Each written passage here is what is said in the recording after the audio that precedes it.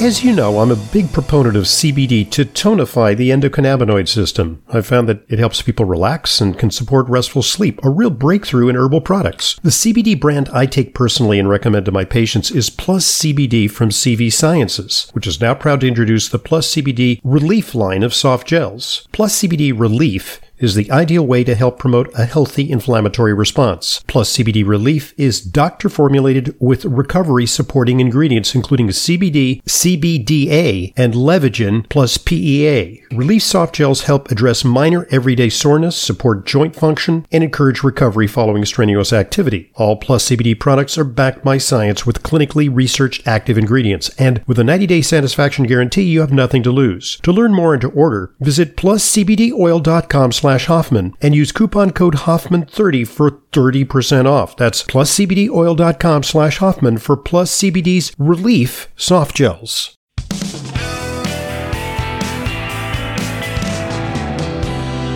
Welcome back to today's Intelligent Medicine Podcast. It's part 2 of our weekly Q&A with Leyla.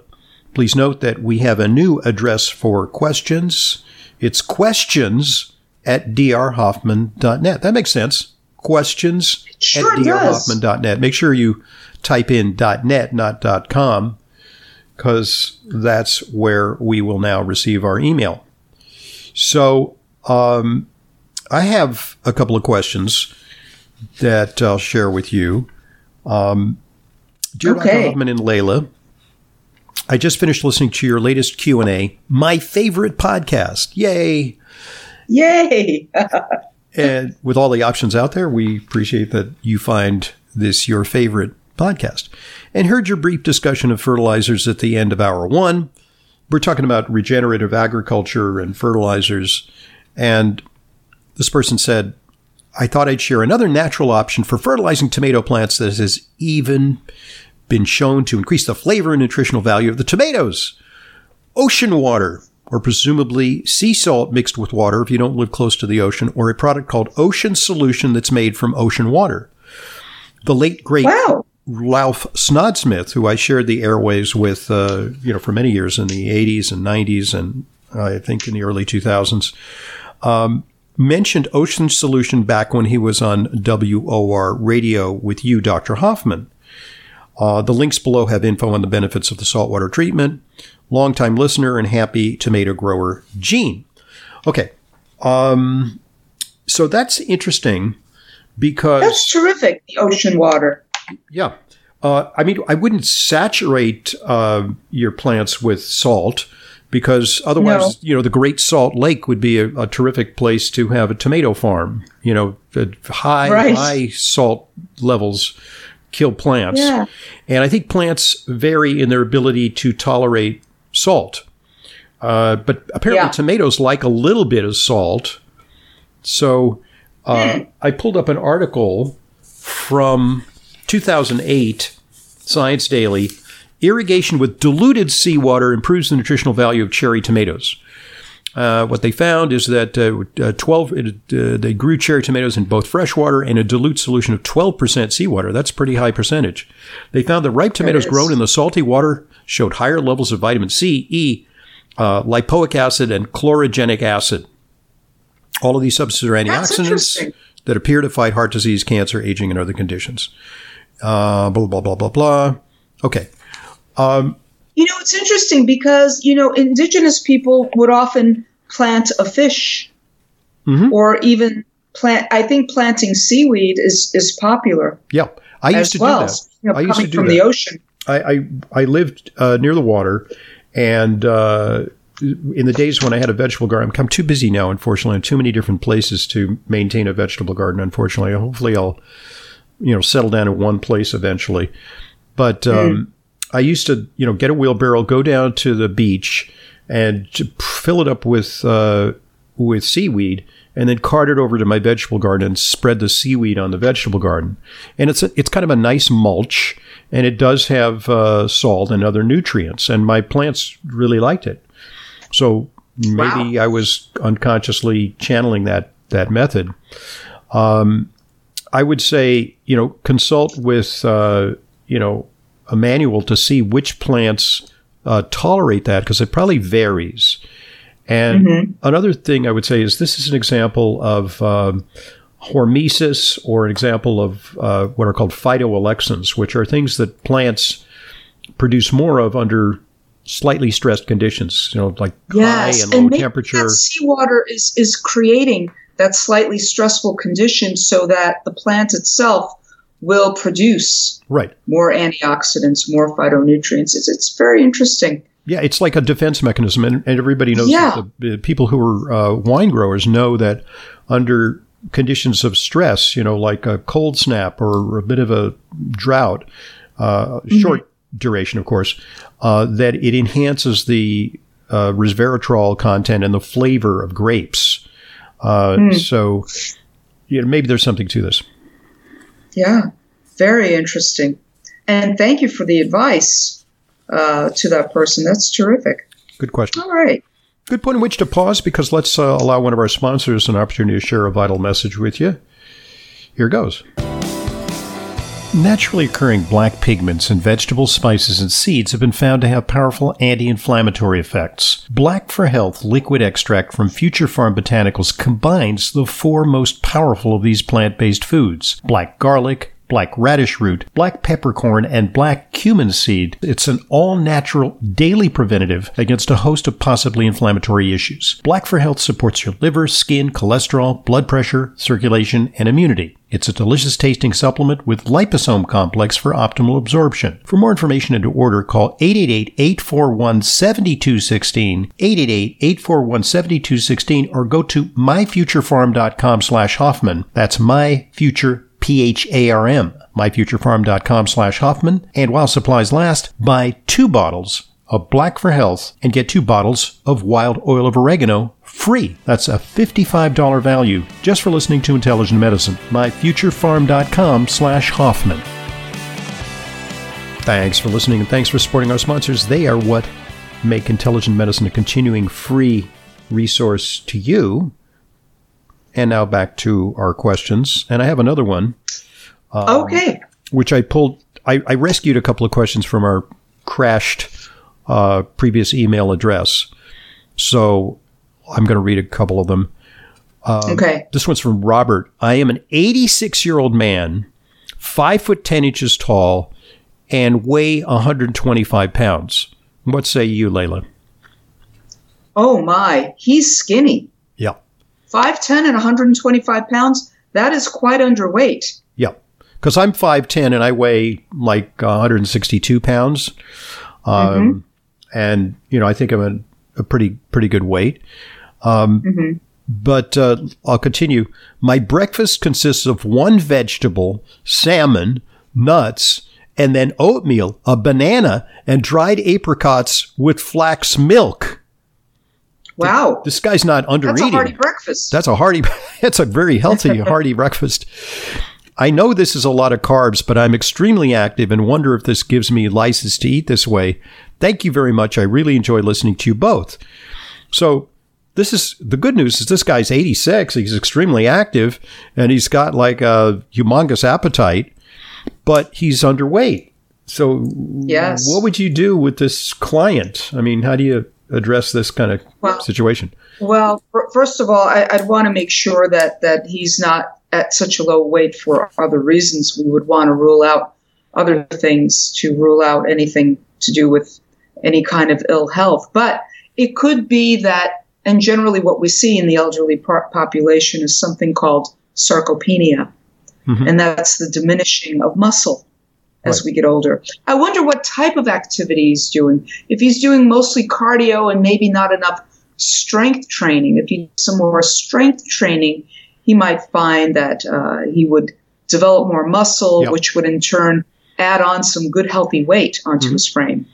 I have found that, Leyla, because at various points in my athletic career, I've alternated between, really heavy aerobics, lots of running and lots of cycling, and swimming, to more weight training. And what I find is that when I weight train, and I eat the same, the diet doesn't change. Yeah. My weight goes up. And recently I did a little more strength training and weight training because, the weather was kind of cold. I wasn't it wasn't that great to go out and cycle. So I started, hitting the weights, and, as my weight went up 5 pounds, and it wasn't about diet. It was really about probably putting on a little more muscle. Muscle density, muscle weighs more. You've added on more muscle, which is terrific for body composition. Yeah. Ultimately, I'm okay with it because my exercise performance hasn't declined. So I'm not too worried about it. And I think also when the summer comes and I just spend a lot of time on the bike, they actually say, when you're buying bike clothes, they say allow for 5 or 8 pounds of weight loss during the cycling season, because if you think something's too tight, if you buy it in January, it may fit in August. So right. Good advice. Right. And of course, when we wear that bike stuff, we want it to be like very aerodynamic. We don't want it to be flapping in the wind. We want it to be like very, like spandexy. Yeah. Yeah. Like an aero suit. So, yeah. Oh, coming back to, is his name Robert, the 86-year-old man? Yeah. Yeah. I would also want to know what kind of portions he's having. Maybe his portions are quite small, and he's indeed not taking in enough calories to support his physical activity. Right. I mean, there are a lot of things to look at here. Yes. With regard to his weight. And I think another factor, and this is something that we've just covered recently, is that protein requirements actually increase as you age. Yes. So, in fact, they are double the RDA the older we get than in our younger years. Then in our 20s and 30s, we actually need double the RDA of protein. I mean, the RDA for protein is 0.8 grams per kilogram of weight. A kilogram is 2.2 pounds for all of you who want to do the math. But it should be, as we get older, 1.6 grams of protein per kilogram. So how does that translate to, say, like a 150-pound person? How many grams of protein if they're a senior? What would you say then? Well, if they're a senior, if we're doing about definitely, I would say definitely about 60 grams of protein minimum to start. Right. And it will vary. It will vary on what you're eating, the types of foods that they're choosing as well. And here's another thing that happens when you age. There's a decline in your digestive ability, and especially in women, but to some extent in men, you produce less hydrochloric acid, which is essential for digesting protein. And so there may be some degree of malabsorption and less bioavailability of the food that you eat. So, obviously, 86-year-old guy, we got to look at hormones. So, let's look at testosterone, let's look at DHEA. It's very likely that the androgens are declining in a man of that age. And, if he doesn't have prostate problems or, high cancer risk, he might be a candidate for some replacement so that he can put on some healthy muscle and lean body mass. Yeah. Yeah. Absolutely. Good. So, Robert, thank you for that very thoughtful question. Can I share another with you here? Absolutely, yeah. Okay. This one I'm so glad you were able to rescue those questions. Yeah. So, hopefully we got all of them. This one is from Louise, and she's sharing a comment. Hi, Dr. Hoffman. You asked people a while ago to vote on if they like daylight savings time and if they thought it should stay permanently. I am giving my vote. I like daylight savings time, and I think it should stay, and enough of this fall back, spring ahead nonsense. I like waking up to sunshine as I did this morning. Thank you for answering my COVID antibody question. She had a question previously. So what say you, Leyla? Waking up in the light, hang on. I know that when we spring forward, like in March, we go back to waking up in the dark again. Yeah, I had trouble with that. For a period of time. Yeah. Yeah. So that's the drawback, in my opinion, of daylight savings time, especially in the beginning. Yes. It stays light later. It's only now as we approach the solstice, the summer solstice, which is what, June 21st, that we get the full benefits of a late sunset and an early sunrise. But if we establish daylight savings time and it's year round, like in December, it's going to be pitch dark when we try to wake up at 8 o'clock in the morning. And for kids going to school, it's really a potential problem because, they're standing out in a street corner and or they're walking to school. And it's dark. Or, they can't ride their bike. And it's dark for several hours. Imagine, it's dark for several hours. Yeah. So that's a lot. So, I mean, I think there's sort of a misconstrual, with all due respect, Louise, that it's not about morning sunshine. The morning sunshine that you're getting is a result of the natural cycle of the seasons and not as a result of daylight savings time. In other words, the morning sunshine is finally catching up in May, but when it first kicked in March, it was kind of a problem. It just, people couldn't get up because it was dark. It was dark. Yeah. Again. Like it was in December. I mean, you look out the window and you just say, "Oh, I'm going to roll over because it's still dark out." Yeah, I don't have to get up yet. Lo and behold, it's 7 a.m. and it's still dark. Yeah. Right. So there you go. All right. You got a couple of questions still in the mailbag? I do. I've got one here from Nicole. Greetings. My mother-in-law, who's 84, keeps getting an E. coli urinary tract infection. Her doctor just keeps giving her antibiotics to get rid of it. But then a month or two later, it comes back. What can we do to get rid of the urinary tract infection once and for all? Mm-hmm. Oh, wow. So what are some of the things that we recommend? Yeah, we are seeing it. And part of it may be due to antibiotic-resistant bacteria. But it is a feature of aging that older individuals get more UTIs. Men because of their prostates, women because of, it's actually, when you go through menopause, you become more susceptible to UTIs because the mucous membranes become less resistant to infection down there. And there's a close relation between, obviously, the reproductive tract and the urinary tract in women. And so sometimes a little bit of topical estrogen strengthens the tissue and increases resistance. But what are some of the over-the-counter things we recommend?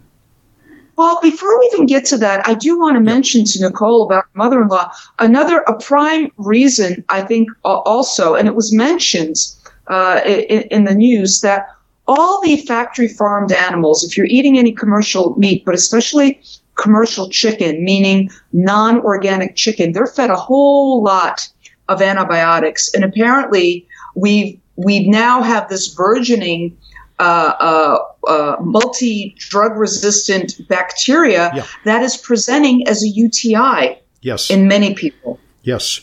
And this is what we're seeing over and over. So the first thing I would say to Nicole is tell your mother-in-law to start eating organic chicken if she's consuming chicken and all organic meat from here on in. Indeed. Because we're getting these multi-drug resistant bacteria from the food that we're eating, unfortunately. What about cranberry and D-mannose? That's part of our protocol. Oh, those are the prime, especially D-mannose, which is very interesting. It's a type of sugar that keeps the bacteria from kind of hanging on to the walls of the bladder, which is very interesting in the way it works. And very helpful in some of our patients who are vulnerable to urinary tract infections. We have a lot of MS patients, and especially the women, and they used to get a lot of urinary tract infections. I have them taking D-mannose as a preventive, and many of them they've turned it around completely. So cranberry juice, ocean spray cranberry juice, probably not a great idea. No, that's full of sugar. Right. But, or, you either want to take a cranberry supplement or take the tart cranberry juice, which doesn't have any added sugar. It's quite sour, so you want to cut that with some water or maybe even seltzer and take it that way. Yeah. Take it that way. But cranberry can be a big help. So, and then I think diet plays a role. And I think, putting a lot of sugar in your diet provides an ideal culture medium for bacteria. Diabetics get a lot of urinary tract infections. So diet. Okay. On the horizon, some innovations, because we have some patients who don't respond to these natural measures. There's an E. coli vaccine that is being developed. And, there's a bunch of articles about it. It should be available soon. I have a patient who was resourceful enough to access the vaccine via an overseas route. I don't actually have all the information on that, but she did a lot of research, found that the vaccine was available in the UK, managed to get the vaccine shipped to the US for her mother's use. There's clinical trials underway. One of the vaccines is even sublingual. So that should reassure people that they're not injecting yet another thing into their bodies, because we're getting enough vaccines these days. And, especially with new vaccines, we're a little concerned about, are there any potential downsides to yet another thing that we put in our bloodstream? Apparently there's enough immune receptors in the mouth and the GI tract that just taking it sublingually will create more of an immune response against E. coli. So I think that's ultimately where things are headed. And, this is very interesting. It may help us get around the overuse of antibiotics because, use too many antibiotics, you become you just don't respond anymore. Yeah, which is kind of scary. Yeah. If you ask me. Yep. Yeah. So, Nicole, best of luck to your mother-in-law. Wow. We have time Let's for another see question. Here. I've got another question here from Kuniko. Dear Dr. Hoffman and Leyla, thank you for helping us. I have essential thrombocytosis and the JAK2 mutation.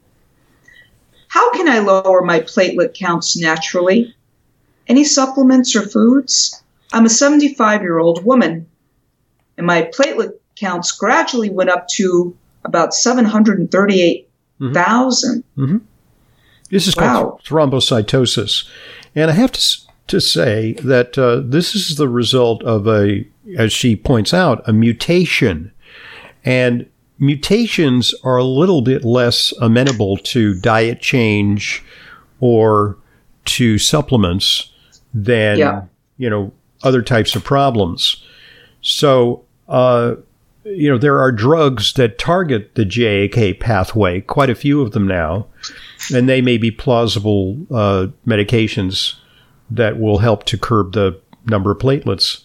Unfortunately, if that patient said, I don't want to take drugs, I want a nutritional fix to this problem, if they called the office, I'd say, I'm not sure I want to take you on because I don't think that there's a fix for that particular problem. I think in integrative medicine, we kind of have to know when to hold and when to fold. And that's, I think, one of the things that I'm thankful for in terms of my medical training is that I can discern whether a problem is more feasibly addressed by a medication or a surgery or some kind of conventional approach, as opposed to what might be kind of a Rube Goldberg speculative nutritional therapy. As you know, and you're a very responsible nutritionist, you're going to point out to some patients who come to see you that, this is not in the realm of nutrition. Yes. That, and I think your training also has given you a sense of what your scope of practice is. We don't have a nutritional panacea for every problem. Nutrition is great. And look, that is a person I would urge them to follow a superlative diet and take adequate supplementation. But I can't say that diet or supplements are going to fix us. Nutrition is not the answer to everything. It's true. Yeah. So, Kuniko, thank you for your thoughtful question. Right. And I think that there'll be an answer for you in the conventional realm because they're beginning to come up with better therapies for that problem. All right. I got to say that I think our time has lapsed in terms of answering questions, but that's fortuitous because I think we pretty much emptied our mailbag. A reminder to listeners, The new destination for questions is questions@drhoffman.net. It's DRHOFFMAN. And you know how to spell questions. And you know how to spell net. So we're making it simple for you, a new way to get questions to us, and we hope to receive your questions next week. Thank you, Leyla. Thank you, Dr. Hoffman, and I thank everybody for listening. This is the Intelligent Medicine Podcast. This is Leyla Mudin, RD. I see patients regularly, along with Dr. Hoffman. If you require a nutrition consult with me but live out of town, there's no need to travel to New York City. I have telephone consultations with clients from all over the country. Please visit drhoffman.com for more information. And to set up an appointment, call 212-779-1744. That's 212-779-1744. I look forward to being a collaborator in your healthcare.